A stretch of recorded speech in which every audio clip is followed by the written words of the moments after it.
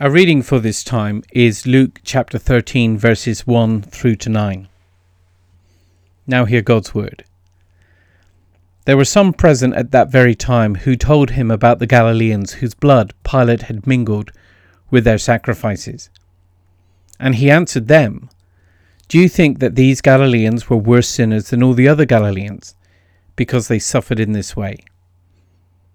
No, I tell you, but unless you repent, you will likewise perish. Or those 18 on whom the Tower of Siloam fell and killed them, do you think that they were worse offenders than all the other offenders who lived in Jerusalem? No, I tell you, but unless you repent, you will all likewise perish." And he told them this parable. A man had a fig tree planted in his vineyard, and he came seeking fruit on it and found none. And he said to the vine dresser, "Look, for 3 years now I have come seeking fruit on this tree, and I find none. Cut it down. Why should it use up the ground?" And he answered him, "Sir, let it alone this year also, until I dig around it and put on manure. Then if it should bear fruit next year, well and good, but if not, you can cut it down." In this reading, we learn that Jesus is telling us what our response should be to suffering, to people dying by natural disaster. We could even include the current virus in it. And therefore, this is a very applicable reading for the time that we're currently living in. And many of us have questions, and many people don't know what to do. And their fear is spreading as quickly as the virus throughout the world, if not quicker. Questions regarding why are always very important questions to people. And especially when those whys are connected with evil and suffering that is found in the world. And then on top of that, where is God in all of this? People ask questions regarding justice and fairness, and the difference between right and wrong, trying to find a way through to peace. But is it possible that people could simply be asking all the wrong kind of questions? Is it possible that people could simply be consumed with asking the wrong type of questions to the point where they never get around to asking the right ones? Or that they can be so consumed with one concern that they don't consider more important concerns?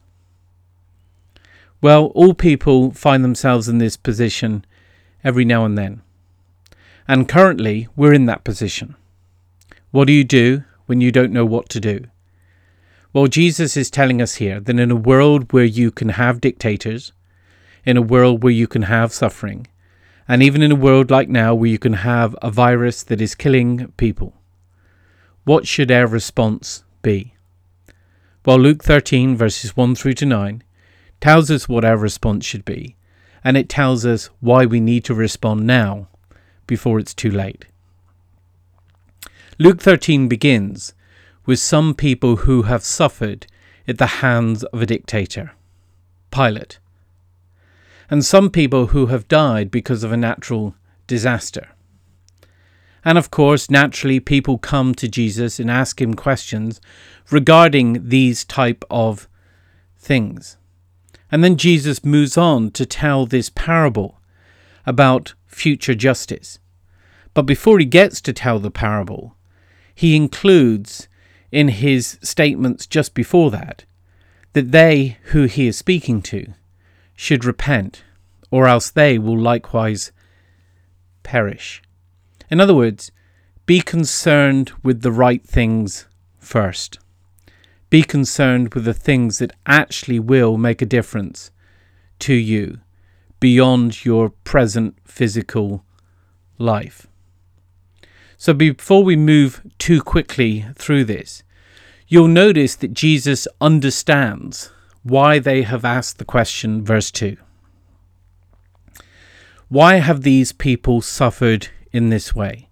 Is it because they are worse than other people? And the answer is no. It could be that they're simply in the wrong place at the wrong time. It could be because they live in one part of the country rather than another part of a country. It could be because they're in a city rather than in the countryside. When we think about the virus, we can think about it in that context. Here, those who are near to Pilate are going to suffer in that way. Those who are near to the tower when it fell are in the position to have the tower fall on them. But it won't fall on people who are not near the tower. So this really isn't a question of whether or not people are better than others or worse than others. This is really an issue of suffering at the hands of a dictator or suffering and eventually dying through a natural accident. We find in the book of Job that his friends can often come and suggest to him that he must have done something wrong to warrant his sufferings. Now, that's not the kind of friends that we want, but we can understand the logic in it, perhaps. Then in John 9, there's a man born blind, and the disciples ask Jesus, who sinned, this man or his parents? And Jesus has to point out to them that they're asking the wrong kind of question. They're asking the wrong questions. And that's the thing that we must recognize here. They want to know, was it his sin or his parents' sin? But they leave no option for it being neither case. Well, in the same way, we have questions today. And in the same way, we want a yes or no answer. And this stops us from hearing anything else. And we really mustn't do that. Because we believe that people are by and large innocent, therefore when they suffer, we tend to think that innocent people are suffering. And yet what Jesus is saying here is that we will likewise perish. We may not have suffered at the hands of a dictator. We may not have suffered by a tower falling on us and taking our life. But we will likewise perish. And so we must consider exactly what Jesus is getting at here. What is the reason for suffering? Or what is the reason for the fairness of suffering we might be concerned about? But what Jesus is getting us to consider is the future justice that will come upon our life from the Lord God. Jesus deals with people's questions all the times, but his response here is clearly this: repent, or you will likewise perish. The point that is being made is a very clear point, and therefore it's pointed out again in the parable of the fig tree. Life is fragile, life is short, so concentrate on the eternal rather than the temporal. Time is given to you in order for you to turn to God. Unresponsiveness is dangerous because justice will always prevail. We tend to think that if we suffer in this life, that we are innocent, and therefore it is wrong for the innocent to suffer. But Jesus is putting us into a different category, that we are people who are not worse than anybody else, but before God, we are not right. We are not holy. In fact, we are sinful. And there will be God's justice that will come upon our sinfulness as we stand before him. Do you think Pilate, when he committed those horrible crimes, will get away with it? Do you believe that people who do horrible things to other people will get away with it? Christopher Hitchens, who has now died, who wrote the book God Is Not Great, said this. He said, "As much as I don't like the idea, I have to admit that because I believe there is no God, and therefore no future justice, that if people who do bad things don't come to justice in this life, they have gotten away with it." Well, Jesus is telling us to think again. Jesus is aware of all the injustices in this world, and he is teaching us that nobody gets away with it. That if we don't repent, we too will likewise perish, and of course face the judgment of God. The very thing that we see in the person of Jesus Christ is what suffering actually looks like. When we look at the cross, we look at the suffering of the Lord Jesus Christ, who suffered on our behalf so that we wouldn't suffer, so that we wouldn't face eternal damnation. We recognize that the only truly innocent person is one who has suffered. So the question that they ask is, are these people worse than they? Or the question that Jesus asks of them, do you believe that some people are worse than others, is a question which people should understand. In other words, no one is innocent. In fact, the only person who is innocent is Jesus, and he suffered. He suffered by dying on the cross, taking our sin, so that we would be right with God. Jesus suffered in this way, so that we wouldn't have to. Shall not the judge of all the earth do right? What about people who have done acts of justice in getting rid of bad people? Well, that's true, and that's an important thing to consider. But God always has the final say. Whether it be a virus that takes your life, or a dictator that takes your life, or an accident as a tower falling on you, taking your life. All these people will still have to stand before God. And this is why Jesus says, repent, or you will likewise perish. Now, many of us will remember John Lennon. And many of us might just remember his song, Imagine. It's not a great song. Imagine there's no heaven. It's easy if you try. No hell below us, above us, only sky. Well, imagine that if you want, but this is what you're actually imagining. No heaven above us, no hell below us, above us, only sky. What does that mean? Well, above the killing fields of Cambodia, only sky. Above the Rwandan genocide, only sky. Above Auschwitz, only sky. Above Lockerbie, only sky. Above Dunblane, only sky. It's a horrible song with a horrible message. It's a message that those who, like Pilate, impose sufferings on others might end up getting away with it if they're not caught in this life, or when caught, they are let go. So Jesus calls us to consider a concern, or something that we should be concerned about. That those who suffered at the hands of a dictator, such as Pilate, a cruel and greedy man, may look like he has all the power, that he takes the lives of others and he himself gets away with it. But that's clearly not the case. All people will be brought before God and face God's judgment, unless, of course, they have already faced it in Jesus, by Jesus dying on the cross for them. Then those who suffer because of a natural disaster, well, who's directly responsible to blame? How did it happen? The tendency, of course, is always to blame someone.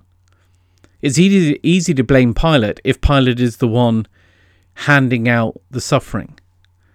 But who do you blame when a tower falls on people and kills them? Who do you blame then? Well, what happens is that people turn and put the blame on God. Who do you blame for this virus? Well, it might be possible to go to a market in China and say this is where it happened and this is where the blame is to be. But for people who don't go that far, we'll just turn and blame God. C.S. Lewis was saved and things were tough in his life. He said he got very upset for God not being there. This is a common reaction to God when natural disasters happen, as if to say, I don't believe in God, but I'm very upset for him not being there. So in this world, we have people who suffered at the hands of dictators. We have people who suffer through natural disasters, and we have people currently who are suffering and dying because of a virus that is spreading throughout the world. And yet the message of Jesus is very, very clear. Repent, or you will likewise perish.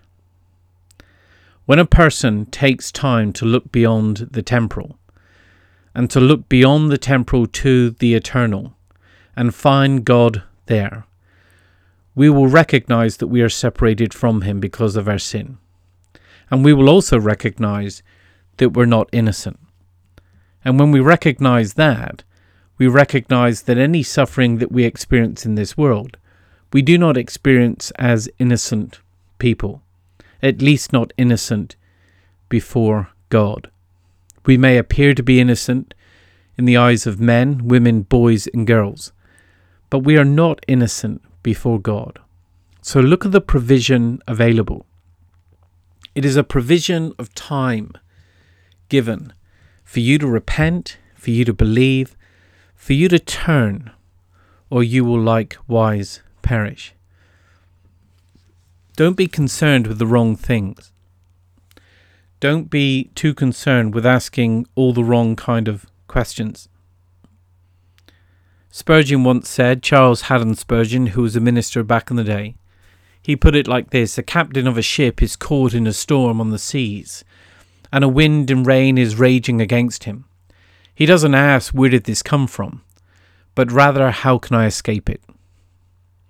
When a soldier on the battlefield is shot, and he is rushed to the medical centre, he doesn't sit up and say, if he can, and ask what kind of bullet it was that hit him, but rather, can you save me?